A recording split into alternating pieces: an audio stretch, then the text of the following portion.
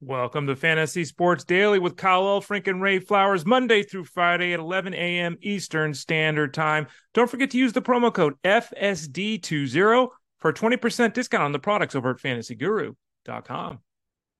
Week number 2 of Fantasy Sports Daily begins with a recap of week number 9 in the NFL. We welcome you in. Kyle Elfrink, Ray Flowers with you. Yes, it is a Monday, which means it's a thorough, complete, and beginning to end recap of everything that went down in the NFL. And Ray, sort of as expected, pretty quiet Sunday. I remember last week we were looking at those point totals out of Vegas, and I think we had 5 games that were sitting under 40.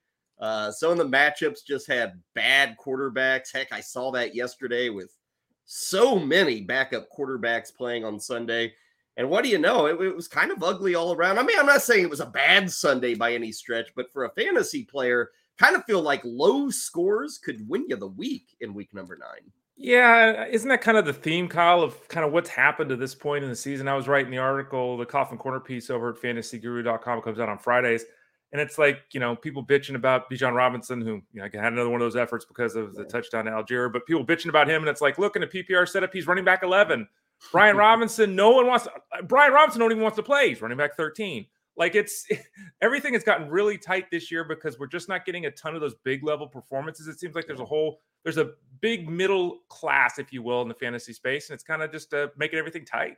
Yeah, the running back position's all over the place. I mean, there are the consistent studs like a Christian McCaffrey, who every single week is putting up big numbers. But other than that, we've got guys who show up, guys who disappear, they come back, they lose jobs, they lose carries. It's really been difficult. And at quarterback, I mean, I'm looking at this list yesterday, Ray, and it's no surprise that scoring is down when you have Brett Rippon and Clayton Tune and Tyson Bagent and Aiden O'Connell and Taylor Heineke. I mean, we got backups everywhere. Jaron Hall. I mean, it's just prevalent throughout. And unfortunately, we're going to have some more. I mean, the Giants are going to be going with another backup, and it's not going to be Tyrod Taylor this time. So and again, I don't think injuries are worse than ever, but I understand why the offense is down when I look at some of these quarterbacks and the backups. I mean, the backups, it used to be, Ray, you could at least get a backup a la a Joe Flacco who had 8, 9, 10 years of experience. And yeah, he wasn't great, but he'd been there, done that. He'd been a starting QB. Those days are over, man. Most of these backup QBs, right, are younger than the starters, it feels like. Yeah, and there were some really, really bad efforts yesterday. Tune in particular really struggled, of course. And, it's fascinating in Minnesota, right? They lost Hall. He goes down with the injury. They bring in Romeo Doubs. Doubs throws for 158 yards and has 2 fumbles. I think he had 3 fumbles, 2 that he lost. And he's QB4 this week. Think about that. He didn't even throw for 160 yards, and he turned the ball over twice on the ground and lost the 3rd fumble. And he's quarterback 4. So he also suffered a safety. Yeah, true. Good point. Yes, good point. And it looked like it was all going to go horribly wrong when he was brought into the game, but he obviously found his legs, if you will, had that success on the ground. 7 carries for 66 yards and the touchdown, which makes such a big difference. But yeah, the quarterback position, we've talked about this a lot, and we've aged out of a lot of the guys, right? Matt Ryan's gone, mm-hmm. Phillip Rivers is gone, Peyton Manning's gone, Tom Brady's gone. We're getting guys like Matthew Stafford getting toward the end. Like, these new guys need to step up, and there's a lot of athleticism and excitement about the future, but there's a lot of refinement that's necessary as well. It's a great point. We saw this about 5 years ago, Ray. Whereas you noted we were aging out of the position. We were very lucky in the early 2000s and then into the 2010s to have studs, like multiple Hall of Famers at this position, guys who succeeded for not just 5 years, but for 15 years, like guys who'd been there, done that. We were all used to them. Were they always great? No, but they were always capable. And when you have that looming cliff like we had, you have a draft, you can replenish. But I don't know if we should be shocked that, we didn't find a load of Hall of Famers in the previous 5 draft classes. So there is a bit of a lurch. It's not I know everybody wants to say, it's the worst it's ever been, make these grand proclamations. It's just a fact of where we are, that we haven't been able to really sustain the lucky 20-year run we had with all these great quarterbacks. Let's jump into our bullet points. What are we hitting you with on this Monday? Well, obviously, we'll go game by game. We will recap the good, the bad, and the ugly You know, if we're going to complain about the quarterbacks, we should celebrate one of the young quarterbacks who just was epic on Sunday. That would be CJ Stroud, who honestly did things we've never seen from a rookie quarterback. So we'll talk about his effort against the Buccaneers and what it means for the rest of the season. We will answer the question that is on everybody's mind, at least it was yesterday at about 3 o'clock Eastern. Who in the hell is Keaton Mitchell? We will talk about more European dysfunction. I warned you about this on Friday. These teams, I don't care who you are, Chiefs, Dolphins, whoever, you go to Europe and the scoring does not translate. It didn't translate in Frankfurt, Germany yesterday, and we got another game coming up in Germany this weekend. The Bengals look very good in that Sunday night showdown against Buffalo. Are we in the clear when it comes to Joe Burrow and the rest of them? Unfortunately, we got injuries, Daniel Jones, Dallas Goedert, and we'll check in with Ryan Clifford, who joins us here in about an hour or so. He, of course, has the Monday Night Football DFS Showdown piece. It's up and available right now at fantasyguru.com. Ryan's going to join us with his thoughts on the Chargers and the Jets that get going a bit later tonight. And speaking of the homepage, fantasyguru.com, I think Armando Marsal already on this Monday morning has his Week 9 takeaways. So make sure to check out that column. And as always, Ray, people can check out the promo code there, FSD20. Now is the time. 20% off everything. Baseball, football, hockey, all of it, Ray. 20% off right now. Or even the MVP package if you want to get everything as well. If you want to get it all in one. But yeah, that gets you all the articles. It gets you 24/7 access to Discord. It gets you the rankings. As you said, college football, basketball, baseball, hockey, all that stuff is covered. NASCAR, we've got it all going for you. EPL, soccer, Kyle, right? We got a little bit of that too with Ani Sridhar, who we talked to last week. So yeah, promo code FSD20. Sign up, folks. Let's go. Okay, so check it out, and we welcome you in. If you haven't caught us, last week was week number 1 of what we do here at YouTube and Facebook and X and everywhere else. And of course, after we are finished with these videos, they are always cataloged and maintained on the Elite YouTube page. So if you miss us from 11 to noon Eastern, you can always catch us in the afternoon or at your leisure. And of course, podcast, audio only. Those are being posted very quickly after the show, right, Ray? It's within, 15, 20 minutes that the audio portion of what you and I do every day is available for people to download. Yeah, on YouTube, it's youtube.com/@ElitePlusNetwork. And that's where they're stored, as Kyle's mentioning, if you don't catch them live. youtube.com/@ElitePlusNetwork. And then we also have links on that page. If you go to the About tab or you just click on the more links at the top on the YouTube page, you can find how to find us over at Spotify and Apple Podcasts. You can also just type in Fantasy Sports Daily and it should pop up as well. But yeah, both the Apple Podcast and Spotify, they're up within about a half hour when we're done here. So they've been going up pretty quickly. So if you get a chance, if you miss us here and you want to download us and take us on the go, check out Spotify and Apple Podcasts. So in all reality, you can't get away from us. Pretty much. We can be found wherever you want to find us. Just type in our name, go to your podcast downloading site, your YouTube, whatever. We are here. We are available, but live each and every day, Monday through Friday, 11 to noon Eastern. Okay, Ray, let's dig into week 9, and we might as well start with CJ Stroud. I watched more of this game than I ever would have expected because we saw a lot of scoring in this game. The Texans eventually win at 39-37. Stroud is the whole story coming out of this one. 470 yards. We've never seen a rookie quarterback reach that level in a single game. He had 5 touchdown passes, which ties a rookie quarterback record. He had no interceptions. What was fascinating to me, and like I said, I watched more of this game than I would have expected, Ray. He wasn't particularly sharp early on. I thought he kind of looked more like CJ Stroud, who for this season has been good as a rookie. Not great, but good. Obviously, he'd avoided the interceptions, which is so often the backbreaker for these young signal callers. He just avoided those. Yesterday, he had none. He's got 1 pick the entire season. He had never had more than 2 passing touchdowns in any of his first 7 or 8 games. But obviously, Ray, he blew those marks out of the water with the 5 touchdowns, and he was hitting everybody. It's kind of wild to look at this box score with the Texans, and you see 3 dudes over 100 yards. You see a 4th guy in Nico Collins, who is actually the leading receiver for this team, but he was 4th on Sunday. He also had double digits in a PPR setup. They had 4 different receivers getting into double digits, and it just speaks to how impressive the Texans really were, most notably in the second half. They were sharp, and they were moving the football against Tampa. Yeah, Noah Brown, Tank Dell, and Dalton Schultz all went 100 and a touchdown, if not more. You mentioned Nico Collins, 354 and a score there as well. And, Jeff Mann's talked about this a lot in the preseason. So we're halfway through the first year of these guys. But he was like, CJ Stroud is just more capable, is going to be better in the NFL level than Bryce Young. Mm-hmm. And to date, we have seen Bryce Young in another rough effort yesterday. Look like the Texans made the right call here by getting fortunate enough to not be able to make the call because the Panthers took the wrong guy. Now, maybe it's too long. Again, it's 8 games, 9 games. Okay. But CJ Stroud is, he's impressive. He's got the physical size. He's got the arm strength. He certainly looks like he has the poise. As we're discussing here, he moved the ball over the field. And you have to remember, too, that they won the football game. A lot of times we have these efforts and they don't win the game. So they won the game, late touchdown and all that. But he's been doing all the positive things he's been doing this year without a rushing attack.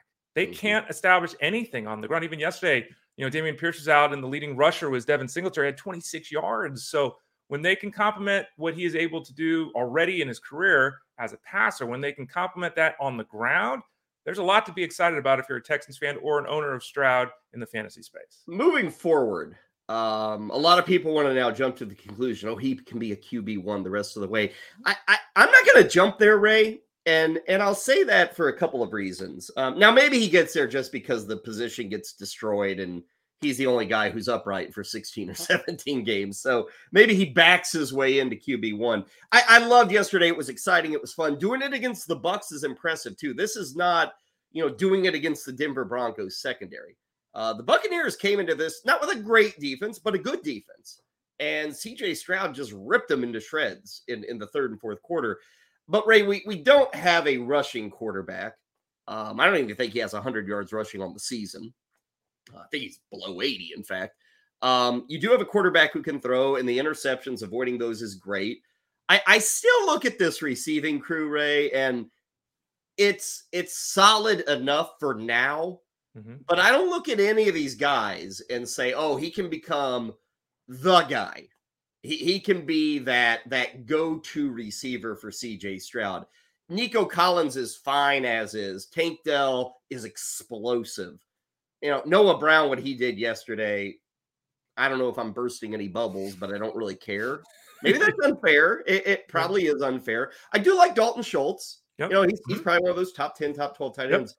But I look at these receivers, Ray, and I'm not really there with what we need to lift a quarterback to QB1. If you're not going to have the rushing numbers, which he doesn't, and you don't have the stud receiver, I kind of worry about you getting there week after week after week. Do you disagree with that take on Stroud and kind of the Texans offense? Robert Woods, baby. Let's go. Who's hurt? And old. I think that having that rushing component, we've already mentioned Dobbs, right? Having that rushing component is so huge. And right now, Dobbs is the top 10 NFL quarterback in the fantasy space. And he's throwing for 206 yards a week or whatever the hell it is. So not having that for Stroud, like a lot of the other top level guys, Lamar Jackson doesn't do anything through the air, but he still runs for 60 yards yesterday. It is, and we've seen this for years, right? Stroud is probably going to fall into that Phillip Rivers, Matt Ryan zone that we talked about, right? Where it's, QB 8 to 14. He's in that zone, and it all depends on the week and the matchup and all that kind of thing. I think that right now he's the top 10 fantasy quarterback for the season, and I think he can be a QB1 the rest of the way for what you let off the show with here, Kyle. It's that this position stinks this year. And not only does it stink this year in terms of some of the guys that are playing, guys are falling all over the place. Right? It's trending towards tight end, isn't it? There's a lot of parity there. Yeah. Matthew Stafford wasn't on the field. Derek Carr's out there, but they bring in Taysom Hill all the time, so his numbers aren't quite what they should be.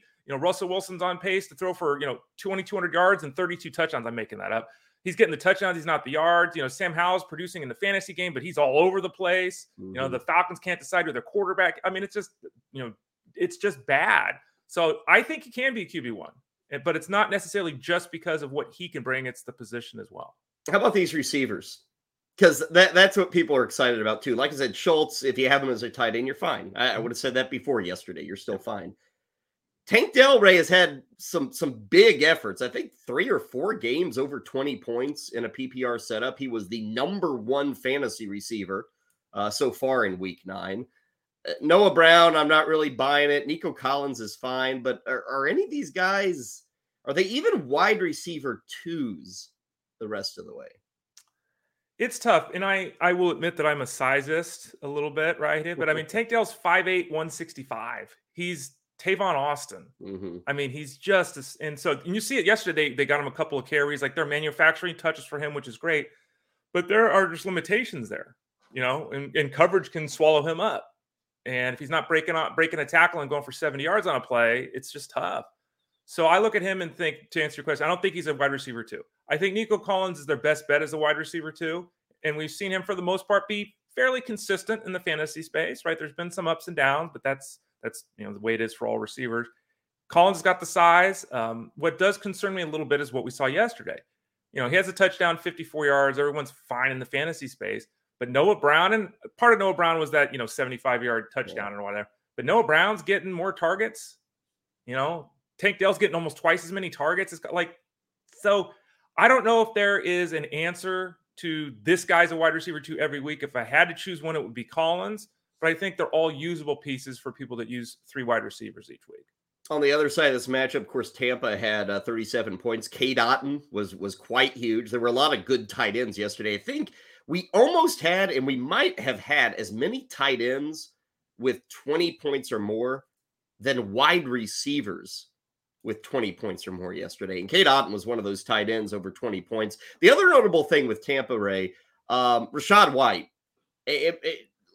I've talked about Rachaad White in, other incarnations of what we do here, and kind of said, it's so bad, it's so blah, it's so nothing.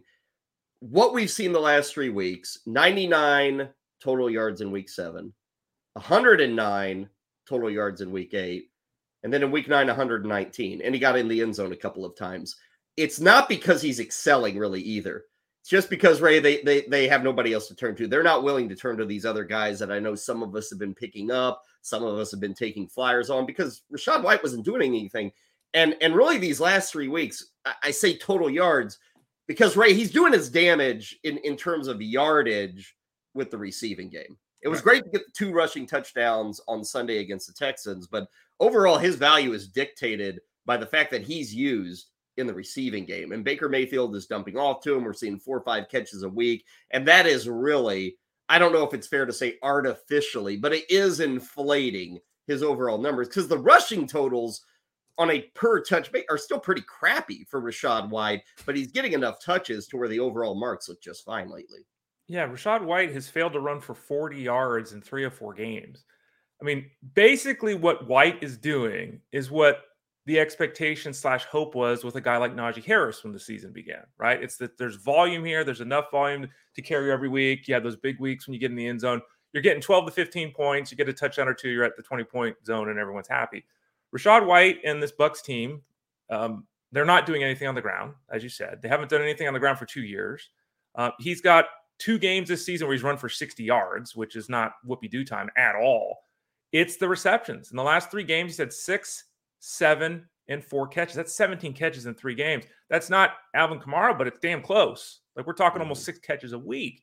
And even if you're in a non-PPR setup, as you're talking about, his scrimmage yards are buoyed so much by the receptions that you're basically looking at a guy scoring 10 points a week if he doesn't get in the end zone in a non-PPR setup. In that PPR setup, it's like a 15-point floor. So I don't see that changing. It's hilarious. Keyshawn Vaughn and Chase Edmonds are getting, they had 6 carries, 6 touches yesterday for like minus yards. Like, they can't do anything. So it's just volume for White, and it's not likely to stop anytime soon.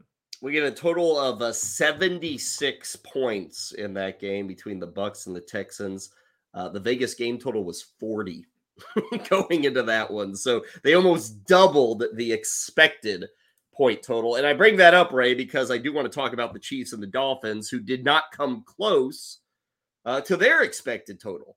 51.5 was the total. They got the 35. And as a football fan, Ray, that game was fine. Maybe a little underwhelming. The first half totally belonged to the Chiefs, and the second half kind of belonged to the Dolphins, and it went down to the final 2 minutes. So it was entertaining. But it's kind of wild to look at that game and see 35 points between these two teams. Chiefs win at 21-14. But Ray, you don't have Pat Mahomes hit 200 yards passing. You don't have Tua Tagovailoa hit 200 yards passing. Saw the worst game of the year, about the worst game you could ever have if you're Travis Kelce. I mean, 3 catches, 14 yards is just lousy. Tyreek Hill at 63 yards. I guess his standards are so high that we say that's a bad game. Mm-hmm. It was just surprising to see really nothing that would get a fantasy player out of bed early on Sunday morning. It was a quiet but fun to watch kind of football game between those two.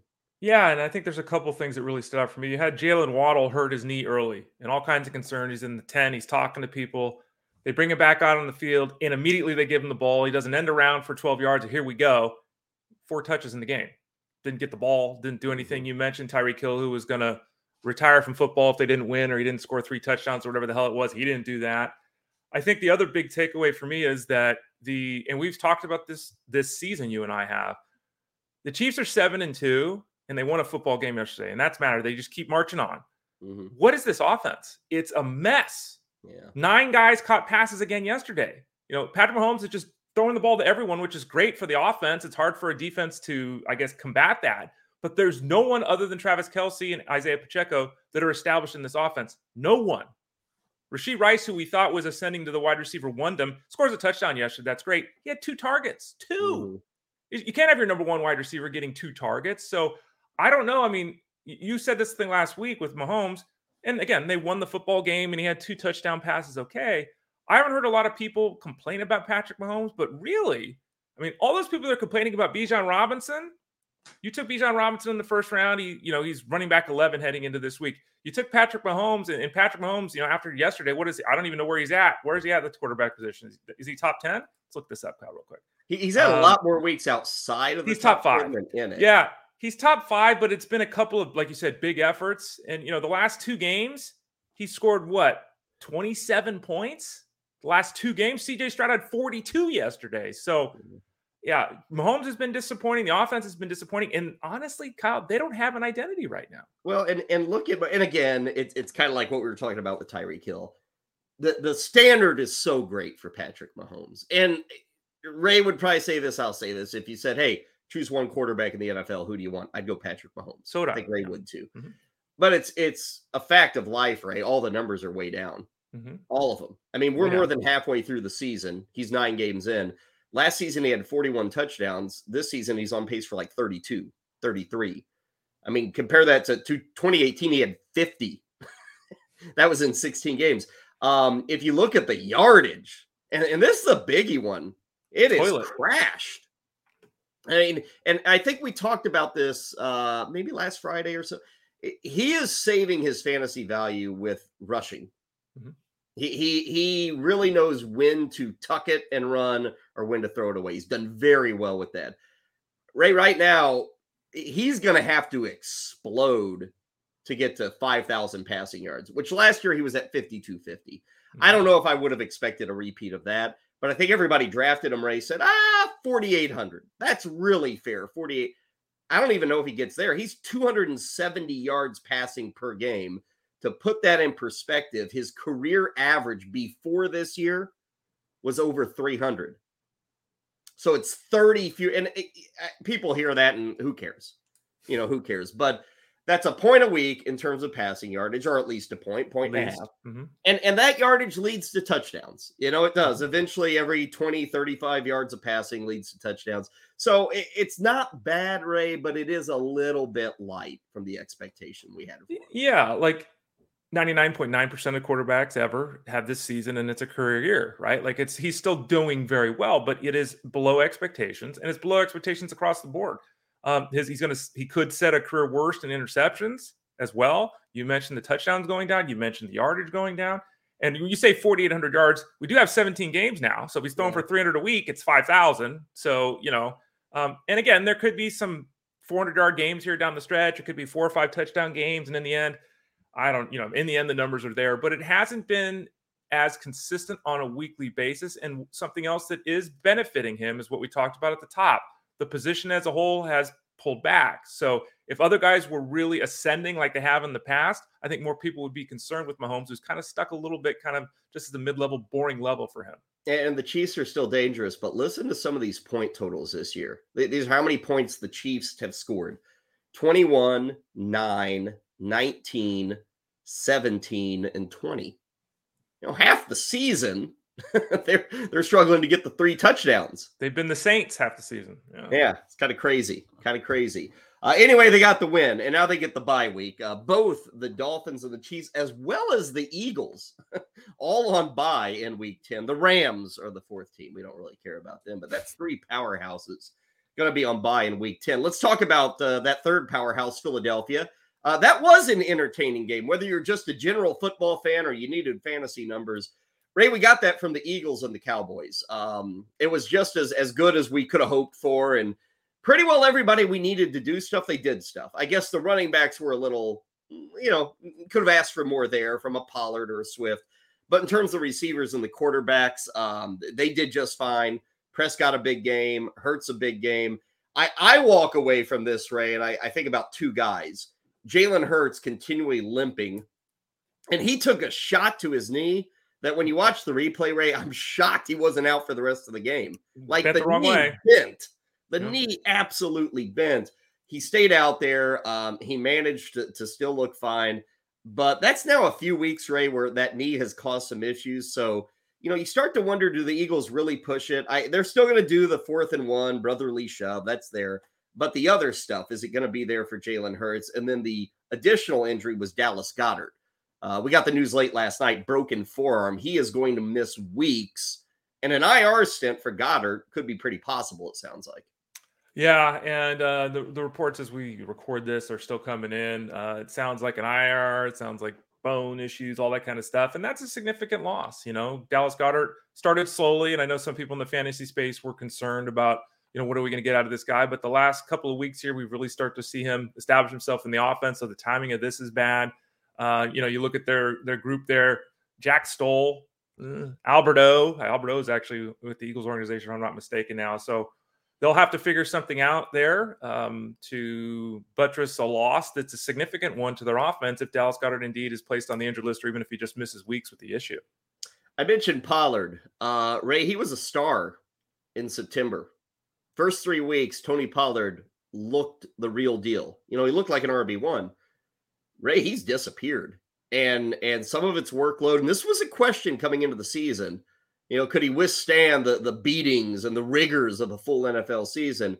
And I'm not going to say it's on him or the Cowboys are making the wrong decision, but we just got to state the facts are the facts. He's disappeared since about the 3rd week of the season. The lack of rushing attempts, the ineffectiveness on a per-touch basis, it's just kind of fallen off for Tony Pollard. You still have to start him every week. He's still an RB2, but dreams of RB1, unless he really picks up the touchdowns or we get back to the 15 to 20 touches a week, they're just not there for Pollard right now. Yeah, and he even mentioned it on the broadcast yesterday, which I was kind of surprised by. Normally they give guys some coverage, but they basically said, well, he doesn't look like the same guy, or he's not producing like he did last year. And this is something that, we talked about, you and I have talked about for the last couple of years, is that it's the Jalen Warren thing too this year.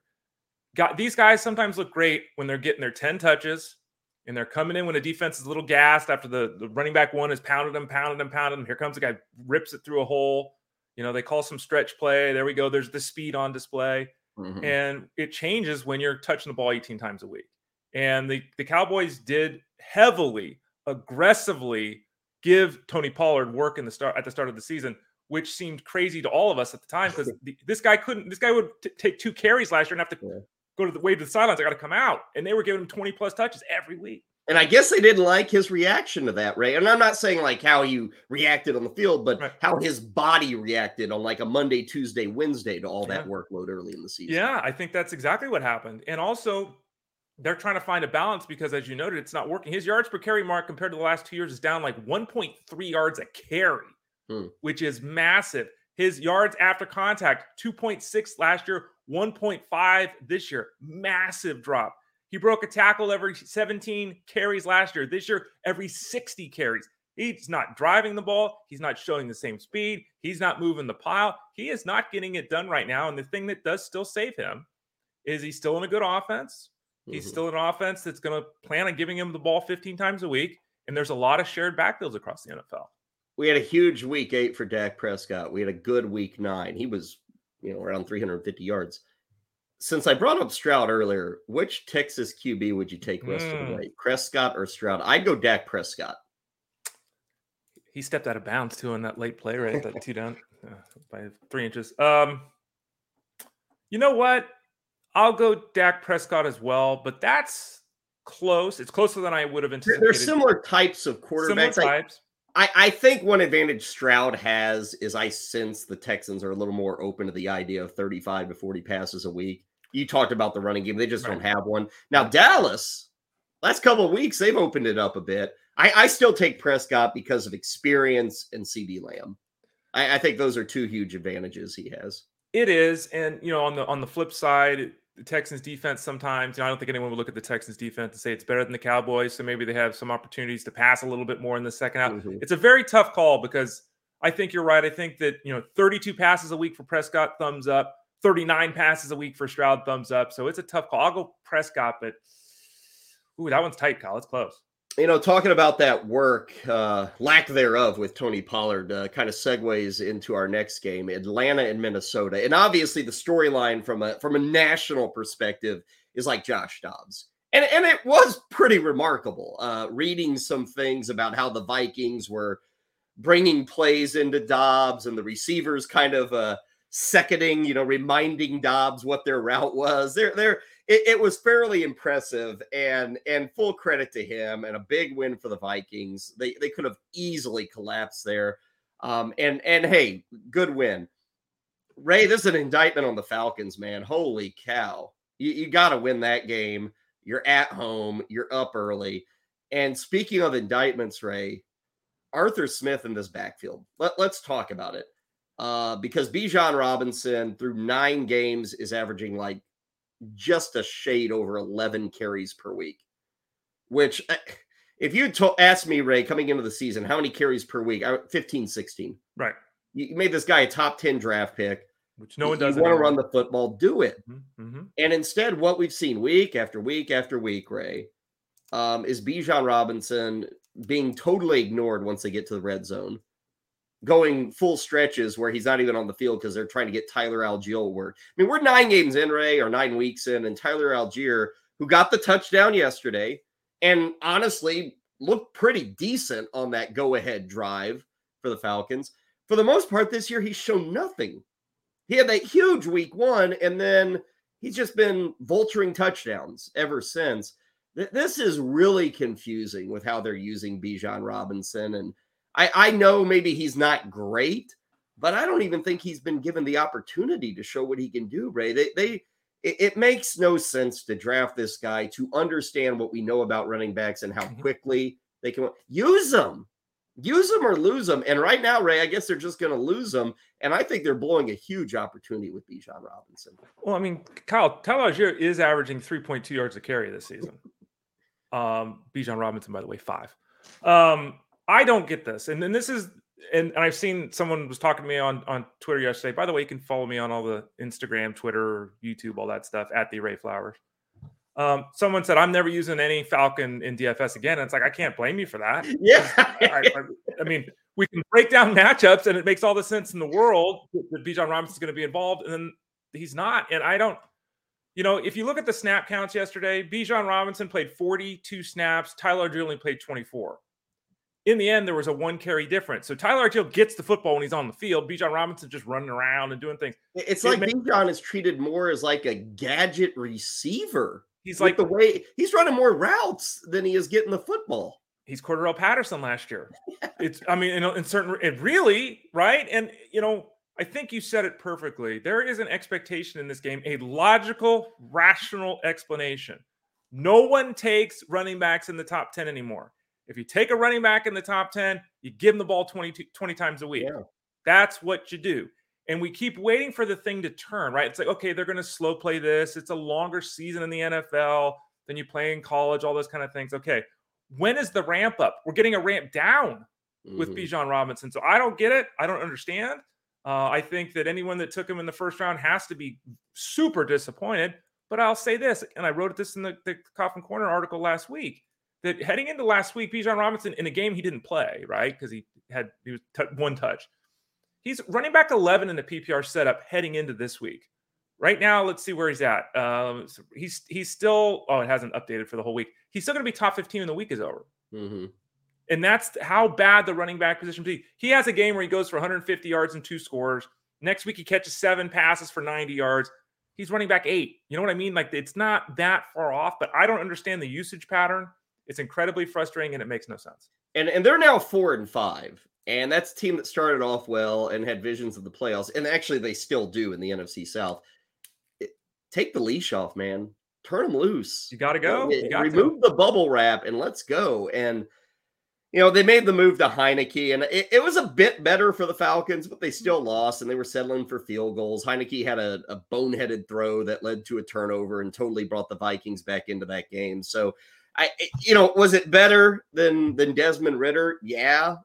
But it wasn't dominating better. I thought their opportunity to win would have been as good with Ridder as it would have been with Heineke. They let Heineke throw the football. I think in the first half, he had like 24 pass attempts. Ridder, they had no trust in throwing the football. He averaged like 15 pass attempts in first halves this year. So they did come out with a little more aggression there. They were doing it without Drake London. Congrats to Jonnu Smith in game number 99 of his career. Jonnu Smith had his first 100-yard receiving effort. And, Ray, that's Jonnu Smith, who will be a top 10 tight end, it looks like, this year, right? Yeah. Oh, and don't forget, he got a carry, too. Yeah, in the red zone, but doesn't go to Bijan Robinson. Yeah, and Jeff Manns wrote about this in the weekly preview. Armando Marsal does the major thing. Jeff writes then, plays you missed over at fantasyguru.com. And I'll just read what he said. Something that will be lost in the parade of terrible Alex Smith decisions this week will be the incredible play calls on 1st and goal from the 6-yard line after a Vikings fumble. A Jonnu Smith short pass, a Jonnu Smith run, and then a straight-ahead run by Tyler Algier gained 1 yard. Yeah. So that's their offense. Their offense in the green zone is Jonnu Smith. It's not the guy we spent a first-round pick on. It's not the generational talent, according to every scout that saw this kid play. It's Jonnu Smith and Tyler Algier.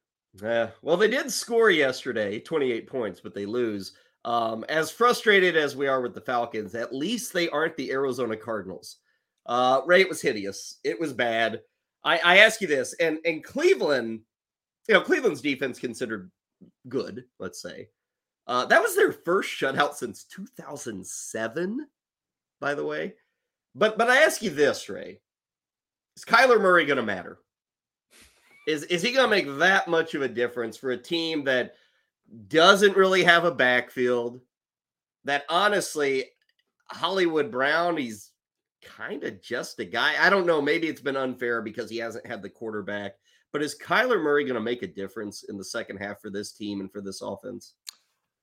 Well, they were without Michael Wilson yesterday, and though he hasn't done a lot in a consistency basis, we've talked about him since the preseason. He's the one big receiver they have, so I think that's important to have him on the field. They didn't have that. James Conner obviously is still on the sidelines. They're hoping to have him back soon. That's a huge benefit because they lost DeMarcado, didn't play yesterday. Ingram, I don't know. Ingram's got 20 carries for 30 yards the last 2 games he started, so he's done absolutely nothing. To your point, no rushing attack. And then there's Kyler Murray. So you can make the argument they were without their quarterback, the running back 1, and their wide receiver 2.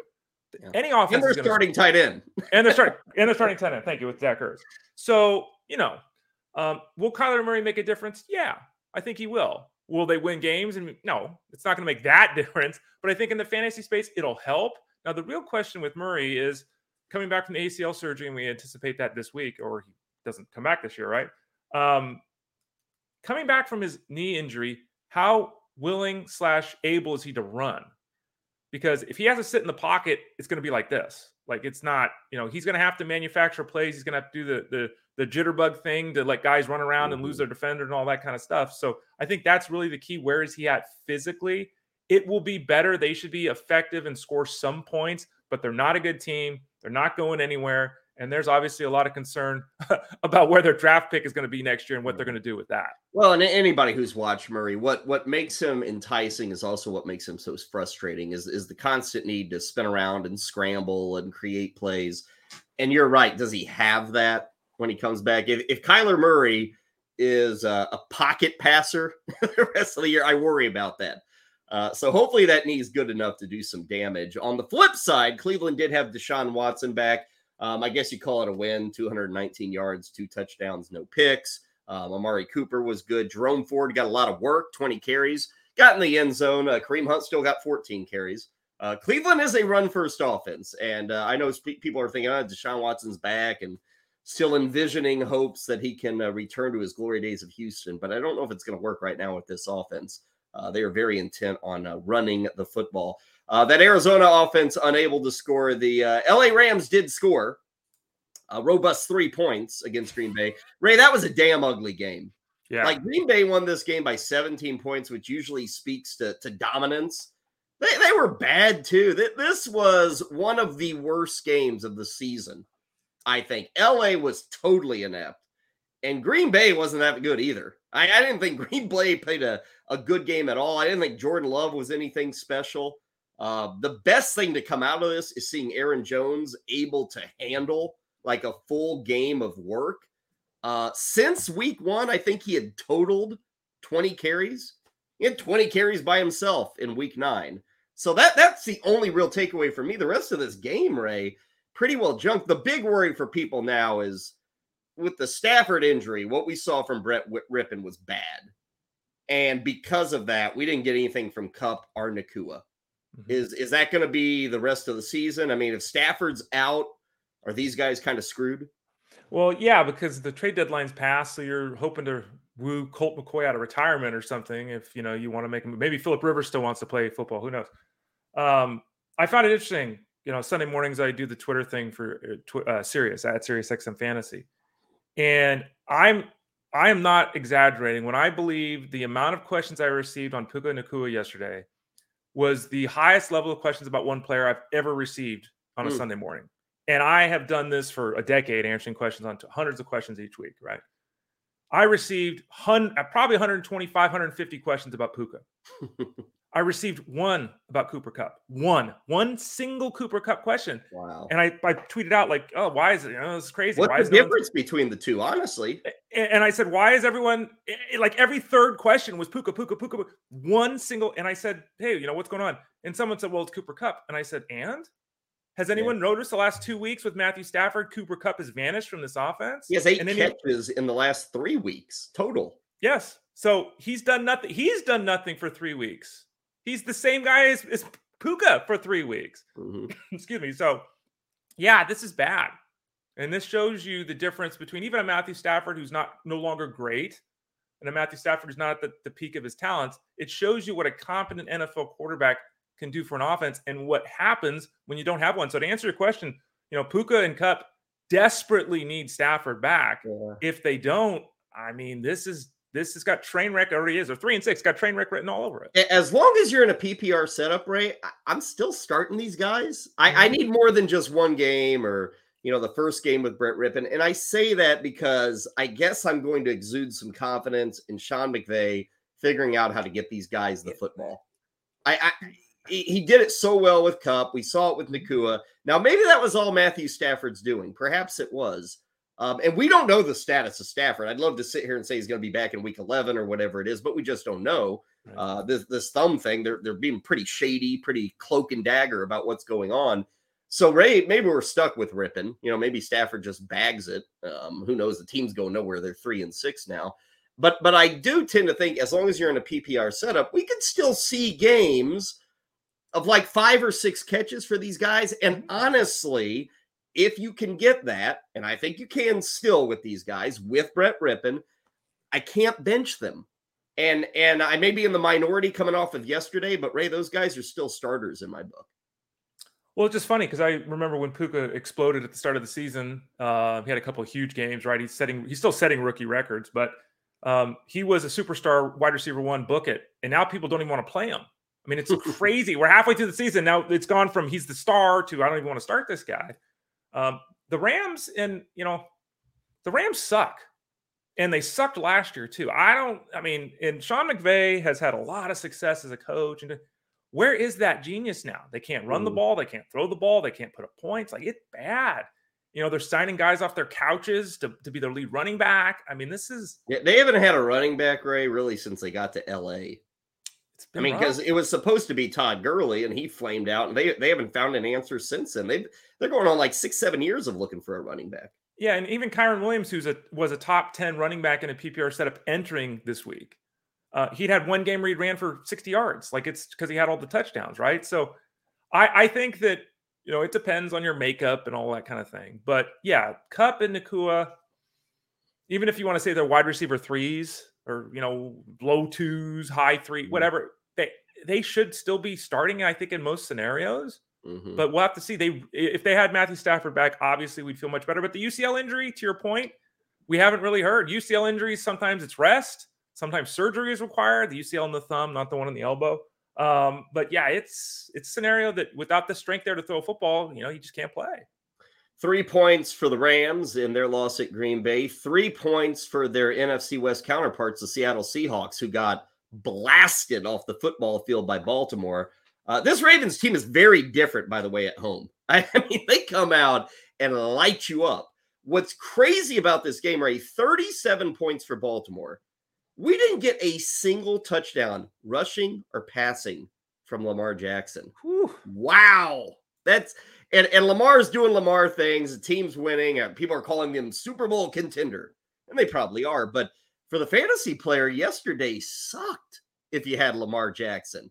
It wasn't like an 8-point effort. He was good enough. But you get 37 points and yet no touchdowns from Lamar Jackson in that win. Yeah, right now, before Monday Night Football, he's 15th at quarterback this week.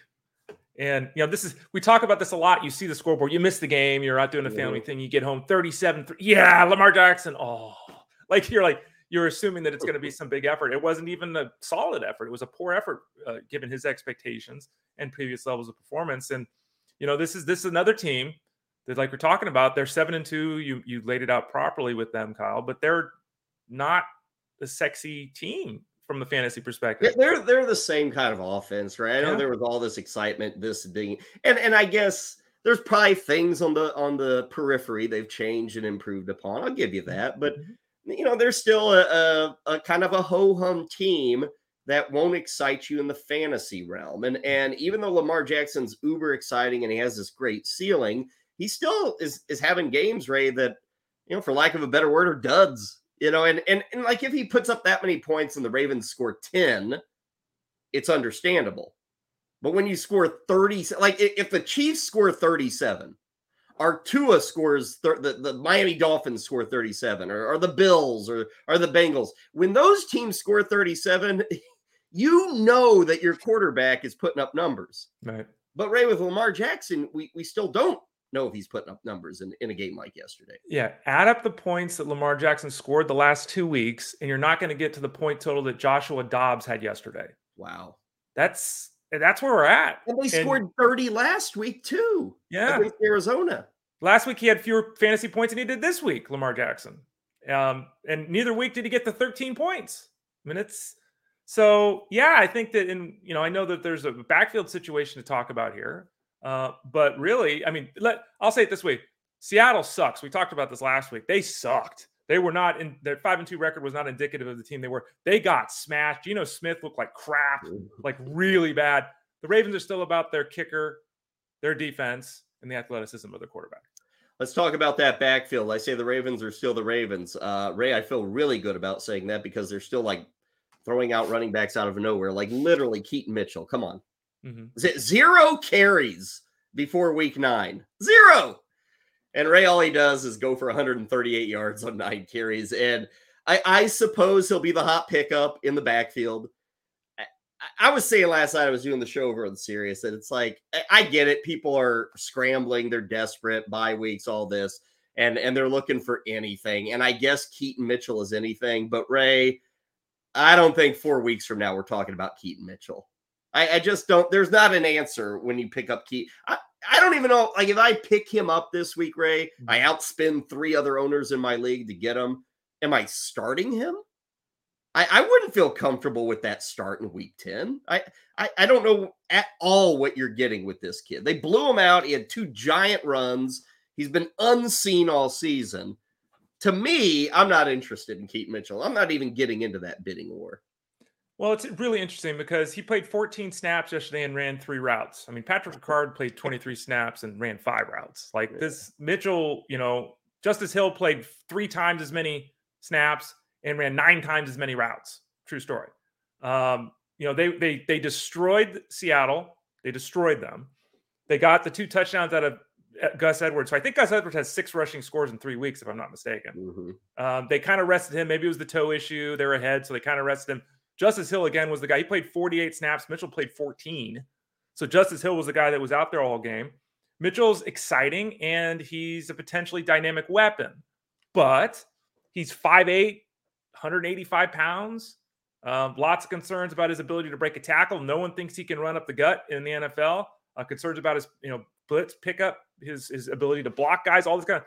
He is a weapon on an offense, but he's not a central piece of an offense at this point of his career, in my opinion. Mm-hmm. So this is another one of the guys, and let's not forget here with the Ravens that they've got all these guys. Rashad Bateman was supposed to be that guy. He doesn't do anything. Zay Flowers was that guy until the last 2 weeks. He's vanished from the offense. They have weapons. Yeah. But the backfield guy you want is still Gus Edwards, and I still think that, Justice Hill with the workload, Mitchell is someone people need to be careful with this week. Got a few more games to get to before Ryan Clifford joins us to talk a little Monday Night Football between the Chargers and the Jets. We'll talk DFS showdown with him. Let's hit the Bears and the Saints.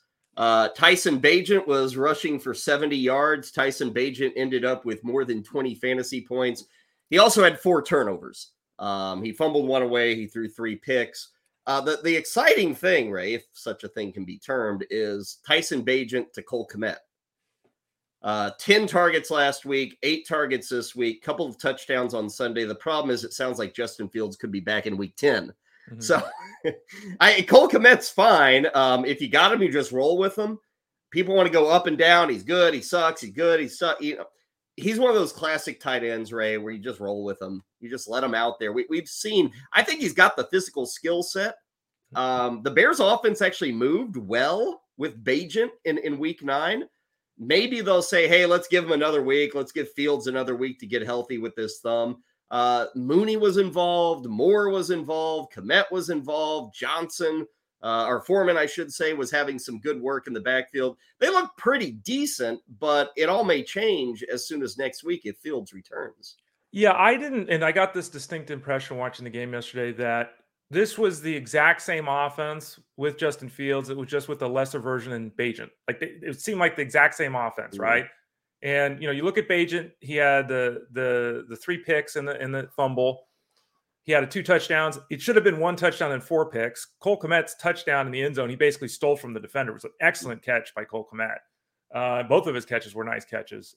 They have established DJ Moore in the offense, and then the youngster comes along at under center, and it's like, well, now we're getting 5 targets to DJ Moore, and he had a fumble yesterday, and the offense is just kind of there. Getting Justin Fields back, getting Khalil Herbert back, I think helps, but Kmet is not likely to have huge games like yesterday very often, but he is a central part of the offense. And I think you said it right. He's just someone you start every week. It's one thing with Fields returning. We got a question in the chat room about Rashawn Johnson, and that leads to this backfield. Johnson, I feel bad for the kid. He got a concussion at the exact wrong time. If things had worked differently, maybe he's the guy getting 15, 20 carries in week 9. Instead, it's Dante Foreman, who, again, has looked pretty good. Ray, I wonder when Khalil Herbert returns, is he the guy, or do they say, wow, we've gotten enough from Foreman, he's just as good as Herbert? I think we're trending to kind of a messy situation in the back half of the season. Yeah, according to Ted Schuster, he said this on SiriusXM last week. The Elite Sports Show, is Monday through Friday from 3 to 5 p.m. Eastern. He's like, look, when you've got 3 guys getting the ball every week on a consistent basis, and maybe 4 running backs, you don't have an answer. I don't know what the Bears are doing. I don't know. Foreman is what he is, and we saw that yesterday. 20 carries, 83 yards, gets what's blocked, breaks a tackle or 2. That's who he is. Rashawn Johnson theoretically is more dynamic. Darrington Evans has had some nice moments, but I think that Khalil Herbert is their most complete running back. I would think he'd get an opportunity to lead this backfield, but what does that mean? He gets 11 touches, Foreman gets 4, Johnson gets 6. I mean, it's just a situation where they haven't been able to establish anyone on offense really all season long. other than DJ Moore and I guess Cole Kmet. So Johnson, I think, is and this is also the issue too with young players and people trying to guess. I talk about this every week with people. I'm picking up this running back off waivers and this running back off waivers. Everyone gets excited about these guys at times, and I think the majority of the time you get disappointed. I don't think there's an answer right now for the Bears. Quickly on the Saints side, right? Taysom Hill threw a touchdown, caught a touchdown. I said with Cole Kmet, just roll with him as a tight end. If you've got Taysom Hill available as a tight end, can you just roll with him now? Are we good enough to say, hey, the way he's being used and the touchdown production, he's as good as any other tight end outside the top 2 or 3? Yeah, he's I'm trying to think. I think we had him 13th at fantasyguru.com this week, and I think next week he has to be higher. Yeah, I think to answer your question is yes. That's 3 weeks in a row he's been an integral part of the offense with Saints. He's been very productive for the Saints. And look, let's be honest about this. Taysom Hill's not a tight end. Okay, and this is a cheat code, and it's not right. Yeah. It's just a cheat code. He doesn't play tight end. And what should he be listed as? He should be listed as flex, honestly. And I know that sucks, but he should be listed either as a quarterback or a flex because he does everything out of the backfield. He's the quarterback as much as he is the tight end, and he's certainly more involved touch basis as the quarterback position. He's a tweener, but I think he should be at worst a QB, and at best he should just be flex. He's not a tight end. Saints win it 24-17, and I guess it changes kind of every week. But now they are perhaps the leader in the clubhouse of the NFC South. Staying in the South Carolina, nowhere near the top of the board in the NFC South. They weren't even in this game. Indianapolis went to Charlotte and kind of embarrassed them. And it's nothing that the Colts did offensively. Like, they weren't that good either. It was all about pick sixes. And Bryce Young's having issues. He looks like a rookie quarterback. And, Kenny Moore the second, couple of pick sixes. That was exciting. Probably the biggest thing out of this game, Ray, is we finally saw Jonathan Taylor kind of become the guy. Zach Moss was still in there, but for the first time really this year, it was all JT, and he looked good. Moss was barely on the field. I saw a number on snap counts, like 13 snaps. So I don't know if it's a one-game blip, but for everybody with a Jonathan Taylor, ownership or share, you had to feel good that he was up there and getting all the work like you expect him to be. Yeah, 13 snaps, 3 routes run. So he was not part of the offense. Taylor had 45 snaps and 21 routes run. And this is something we all anticipated occurring at some point. At least everyone should have. I know everyone didn't. We should have, and we did. You and I, we talked about on the show. You don't pay a running back $900 million to have him be sharing the backfield. Like, it just doesn't make any sense. And it does seem weird, as we talked about as well, that the Colts didn't trade Zach Moss when his value was higher than it was ever going to be. It's also amazing to think that Zach Moss, as we sit here right now on a Monday morning, Zach Moss is second in the NFL, and he basically has no role in his offense anymore. Second in the NFL in rushing yards. I think what we saw yesterday is more likely to be what we see moving forward. It was depressed because of the way the offense, like you said, they didn't have to do anything in this game. So maybe it's 10 touches a week kind of thing for Moss moving forward, but it's very difficult to envision him gaining a substantial rollback now that Taylor's rocking and rolling. You use the word depressed. That leads us to the Giants, who go to Vegas on Sunday and get crushed 30-6. And Daniel Jones, Ray, it sounds like an ACL. Didn't look good at all. That team, you want to talk about last season being exciting, fresh, and new. This is a total 180 for the Giants. They're cooked. They're finished. I don't know who their quarterback's going to be the rest of the season. But even on the Raiders side, Ray, Davante Adams, this is, complaining about Lamar Jackson, no touchdowns when the team scores 37. How about Davante Adams really doing nothing when his team scores 30? And Davante Adams, this is now, he's disappeared in the last month. He was absolutely Davante Adams in the first 4 weeks of the season. Tons of targets, receptions, yardage. Now it's just poof, gone with Davante Adams. Trey Tucker made a great catch on that 50-yarder, and that led the team in yardage. One catch. Like, I understand Jimmy Garoppolo's got issues and all that, but Aiden O'Connell makes your team better. I don't get that. I don't remember when O'Connell was drafted, a lot of people saying there's the quarterback of the future for the Raiders. Book it. Like, it's just a weird change that they have made. A lot of things came out about what was said in the locker room with Josh McDaniel and all that. So they're turning the page, but the problem is they're turning the page to a point where they've got an inexperienced quarterback under center who, learning the ropes here. We're not going to complicate things for the youngster.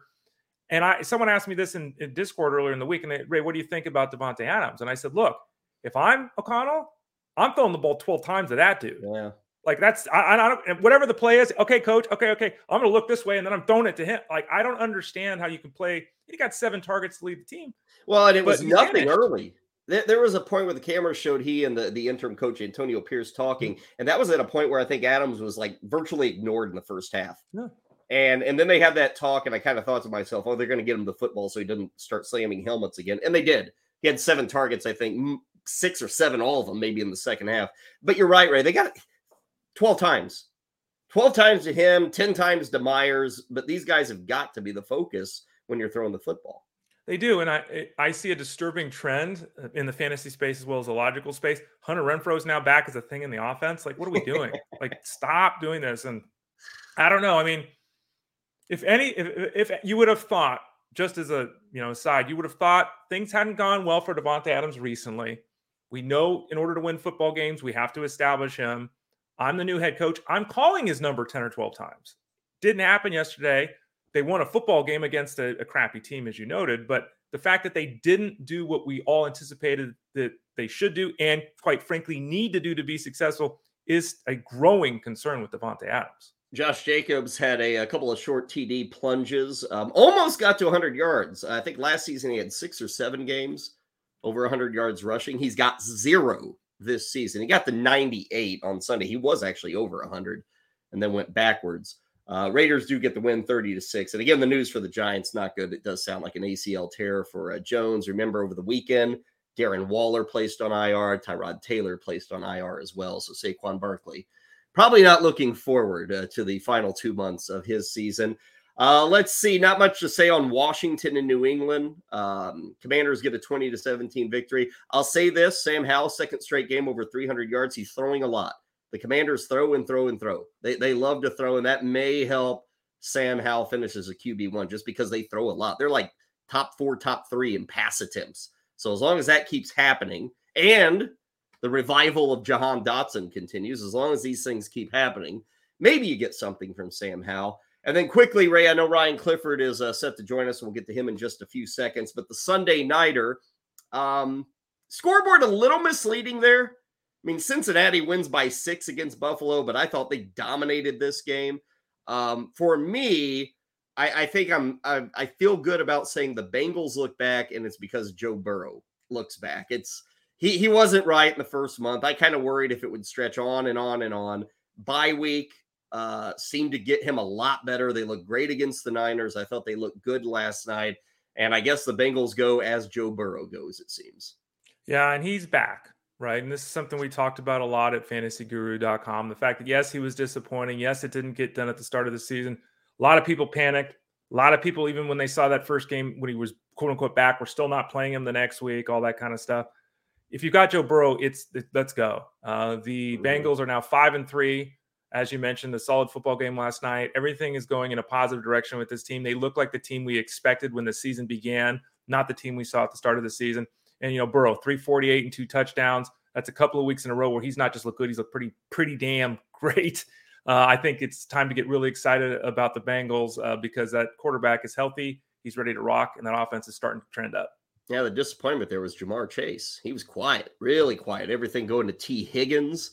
Even Tyler Boyd a bit more than Chase as the Bills slowed him down. Josh Allen looking okay. Neither rushing attack got going. Stephon Diggs got his, and Gabe Davis did his again. Oh, jeez. Gabe Davis, come on, buddy. I mean, that guy. It used to be Deshaun Jackson was the roller coaster, but boy, Gabe Davis has taken that title.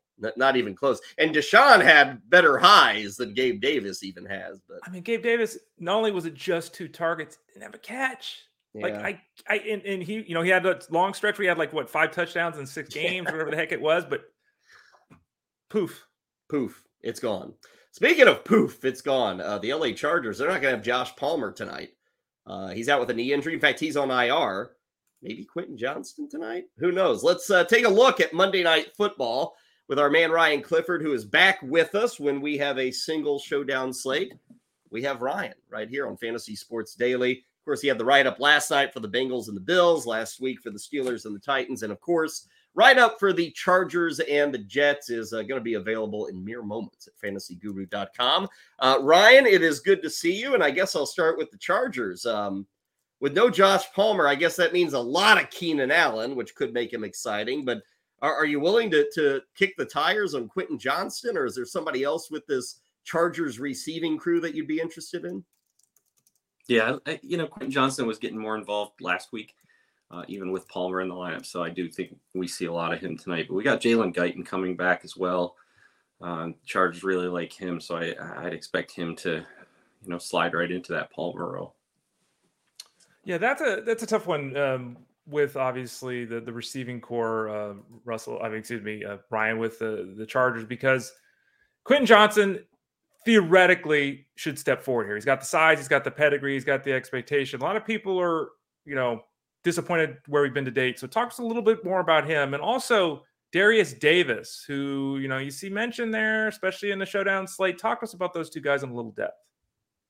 Yeah, Quentin Johnston, extremely productive receiver when he was in college with TCU. Definitely one of the disappointments, I think, as far as fantasy, first-round draft picks go this year. He just had not been getting any looks from Justin Herbert throughout the first 5-6 games of the season. And then all of a sudden last week, I know Palmer was dealing with an issue last week as well. All of a sudden, Herbert's throwing the ball to him. It seemed like every down there for a little bit. So, yeah, they got to get him more involved. It's not a good look to have your first-round pick come in and be invisible like he was for the first quarter of the season. So I do think that, his role probably doesn't change much, because I do think Jalen Guyton comes in and kind of slides into that role that Palmer was in. Darius Davis, he's kind of one of those speed guys. The thing I worry about with him is he's not getting snaps. Simi Fehoko was getting more snaps than he was last week after Palmer went out. So I do worry about Davis. He's, just kind of a punt for me this week. What about Keenan Allen? I know that there's some people, Ryan, that, they say Sauce Gardner. They think as if Sauce Gardner is going to cover Keenan Allen on 100% of the snaps tonight and all that. Mm-hmm. So I know there's some trepidation even in the regular season community in fantasy football. Talk to us about your expectations with Keenan Allen tonight. It's not an easy matchup, but he's not going to get Sauce Gardner on every snap. Yeah, for sure. But, it's not just Sauce Gardner. The Jets are the number one team in the league as far as fantasy points to opposing wide receivers per game goes. They're, keeping everything to the middle of the field. Keenan Allen is going to play in the middle of the field a lot. So, he's the guy. It's funny. These teams kind of mirror each other on offense a lot tonight. Breece Hall, Austin Eckler, Garrett Wilson, Keenan Allen. So much of the offense is going to be funneled to these guys. So talking from, a showdown slate perspective, the captain pool can be really narrow tonight. Much of your exposure can go to those four.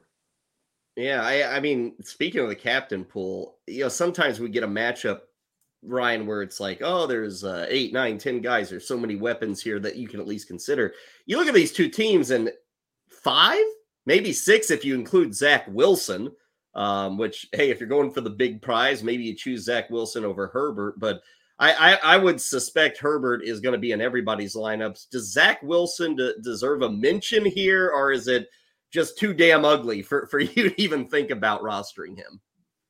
Yeah, I was surprised to see Zach Wilson's been an optimal captain, showed up 3 times over the past 3 years. Oh, wow. He, I was looking at his, stats from this year. He seems to have like a decent floor. I don't think he really projects well as a captain tonight. But yeah, I mean, the Chargers, they have the worst pass defense in the league. So, I mean, if there's going to be a game that Wilson's going to, I think his season high right now is 245 yards. So if there's a game that he's going to go over that, it's probably going to be this one. Well, let me follow up on that real quickly. If you captain him, it's 13-2 versus like 18 grand for Austin Eckler. So there's not a giant, there's savings, of course. What would be like if you went that route and you said Zach Wilson's going to be my captain, what would make it work? Like, what kind of game would he have to have? Because obviously that gives you $5,000 extra bucks to get Herbert and Eckler and Allen. Like, you could load up on these other guys. What would you need from Zach Wilson to say, okay, that was a good enough decision to make him my captain tonight? Yeah, I mean, there's two things that we always look for quarterbacks if we're going to play them as that captain is they need to spread the ball around. They need to throw a few touchdowns to multiple different receivers. Or B, they're going to rush the ball, pick up, 50 yards on the ground and run in for a touchdown.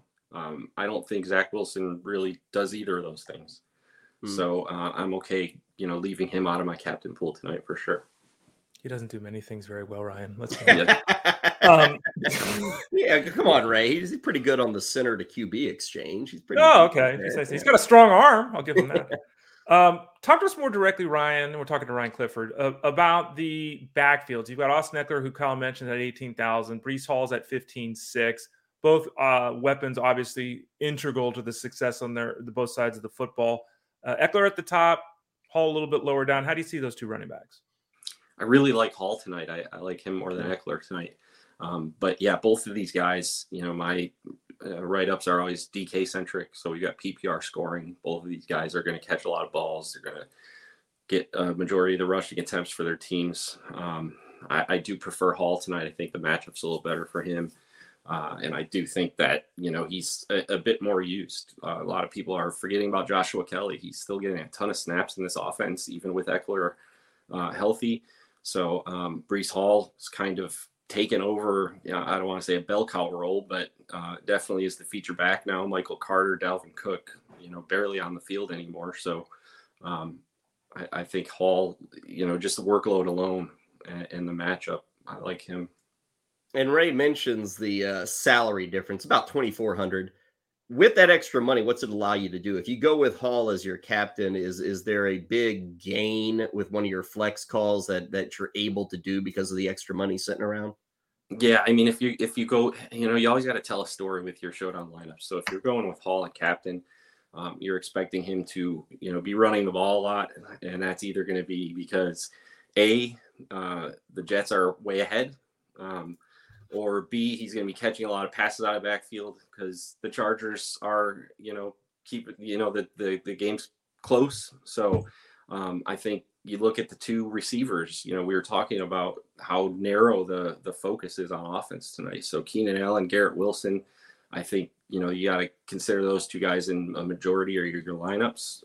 The quarterbacks, I don't think, if you're captaining Breece Hall, I don't think Zach Wilson should be an option for your flex, as those two, have a bit of negative correlation with one another. So if I am captaining Hall, I think I'm looking Keenan Allen, Justin Herbert, and probably fitting in some cheaper pieces. Ryan Clifford column will be up momentarily at fantasyguru.com, depending on when you're watching this on Monday afternoon. If you are, it'll already be up. Of course, he'll be in Discord tonight.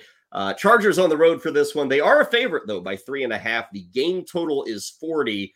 Ryan, Ray, and I opened the program today talking about the lack of offense, if you will, on Sunday, which is understandable with the quarterbacks that we're playing. 40 is another low number. Over or under? What's your model say? I got it slightly over. I've got 22-21 Jets tonight. So that would be 43. Just a bit over, about a field goal higher.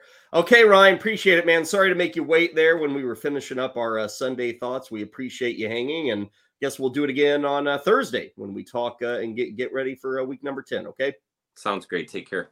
You bet. Ryan Clifford hanging out with us here near the end of our Fantasy Sports Daily get-together. While we were visiting with Ryan, Ray, we got some confirmed news from Giants land about Daniel Jones. Yeah, Daniel Jones is done. He did tear his ACL. The injuries continue to mount for Daniel Jones, so clearly his season is over. The question is now, is it Tommy DeVito? Is it Matt Barkley? Do they get someone off the street? What do the Giants do, and what is shaping up to be a lost season? They're 2-7, but they won't have Daniel Jones, and that's obviously not good news for the entirety of this offense because there is nothing there that anyone's looking at the moment other than Saquon Barkley, who, by the way, Saquon Barkley can't play a football game without missing snaps with some kind of injury. Happened again yesterday. So I have concerns about whether he's going to be able to make it if they're giving him the ball. Yeah, well, that was going to lead to my next question, Ray. Here's a guy who did not get the Taylor treatment. He didn't get a contract. He did not get the Josh Jacobs treatment. He's playing on a one-year deal. Logic says, okay, this offense sucks. QB sucks. But we do have Saquon Barkley, 20-plus carries a week. And I wonder if we get that, Ray, because like you said, Saquon Barkley seems to be every single week missing snaps. And as a guy goes into free agency, does he really want to go into free agency with like, I don't know, 280 carries on his body? I mean, maybe he doesn't. So this is the business side. It's a lost season. They're finished. The team has already said, Saquon, move on. I mean, that's what they've said with the way they've handled the contract is you're free to walk after this year. I wonder, Ray, what does he think if they turn to him and say, we're going to need you for 92% of the snaps and at least 20 carries a week. I wonder what he tells them as he looks ahead to free agency in his future. Yeah, my elbow's a little sore, guys. That's what Yeah. I'm going to tell him. I don't. And again, this is not fair. He's a football player. He's getting smashed and all that, but he is continually beat up. Yeah. Yesterday, they were talking about his wind and not being able to breathe and all these kind of things. And it's a really good question because this team is not making the playoffs. There's nothing really Saquon Barkley can do on the field that's going to change the opinion of front office people, right? I guess the best thing to do would be to sit out the rest of the year. Honestly, and save his body. So I don't know. It's a great question, and for a guy that does get those 20 touches that you just start every week in the fantasy space, there's got to be trepidation about what the second half of the season holds for him. Absolutely. Okay, it's in the books. It is our weekly get-together where we recap everything that is anything to you, the fantasy and DFS player. Go a little long on Mondays because there's a lot to discuss. Obviously, preview Monday Night Football. Again, check out the column at fantasyguru.com. You see the promo code there at the bottom of the screen, FSD20. 20% off everything at fantasyguru.com. We will be back tomorrow, 11 a.m. Eastern. As always, if you missed the live broadcast, you can always catch it a bit later on the YouTube channel. Also, we invite you to subscribe to our podcast, which each and every day, like Ray said, about 20 to 30 minutes after we sign off here, it will automatically go onto your phone, your listening device, whatever, and you are good to listen to us in audio version. So there we go, Ray. Fun one today, and we'll be back on a Tuesday. Okay, buddy? Absolutely. Yeah. FSD20 for that discount code, youtube.com/@Elite Plus Network. And that also has links there on the YouTube page to both Apple Podcasts as well as Spotify. He is Ray Flowers. I'm Kyle Elfring. This has been Fantasy Sports Daily right here, powered by fantasyguru.com.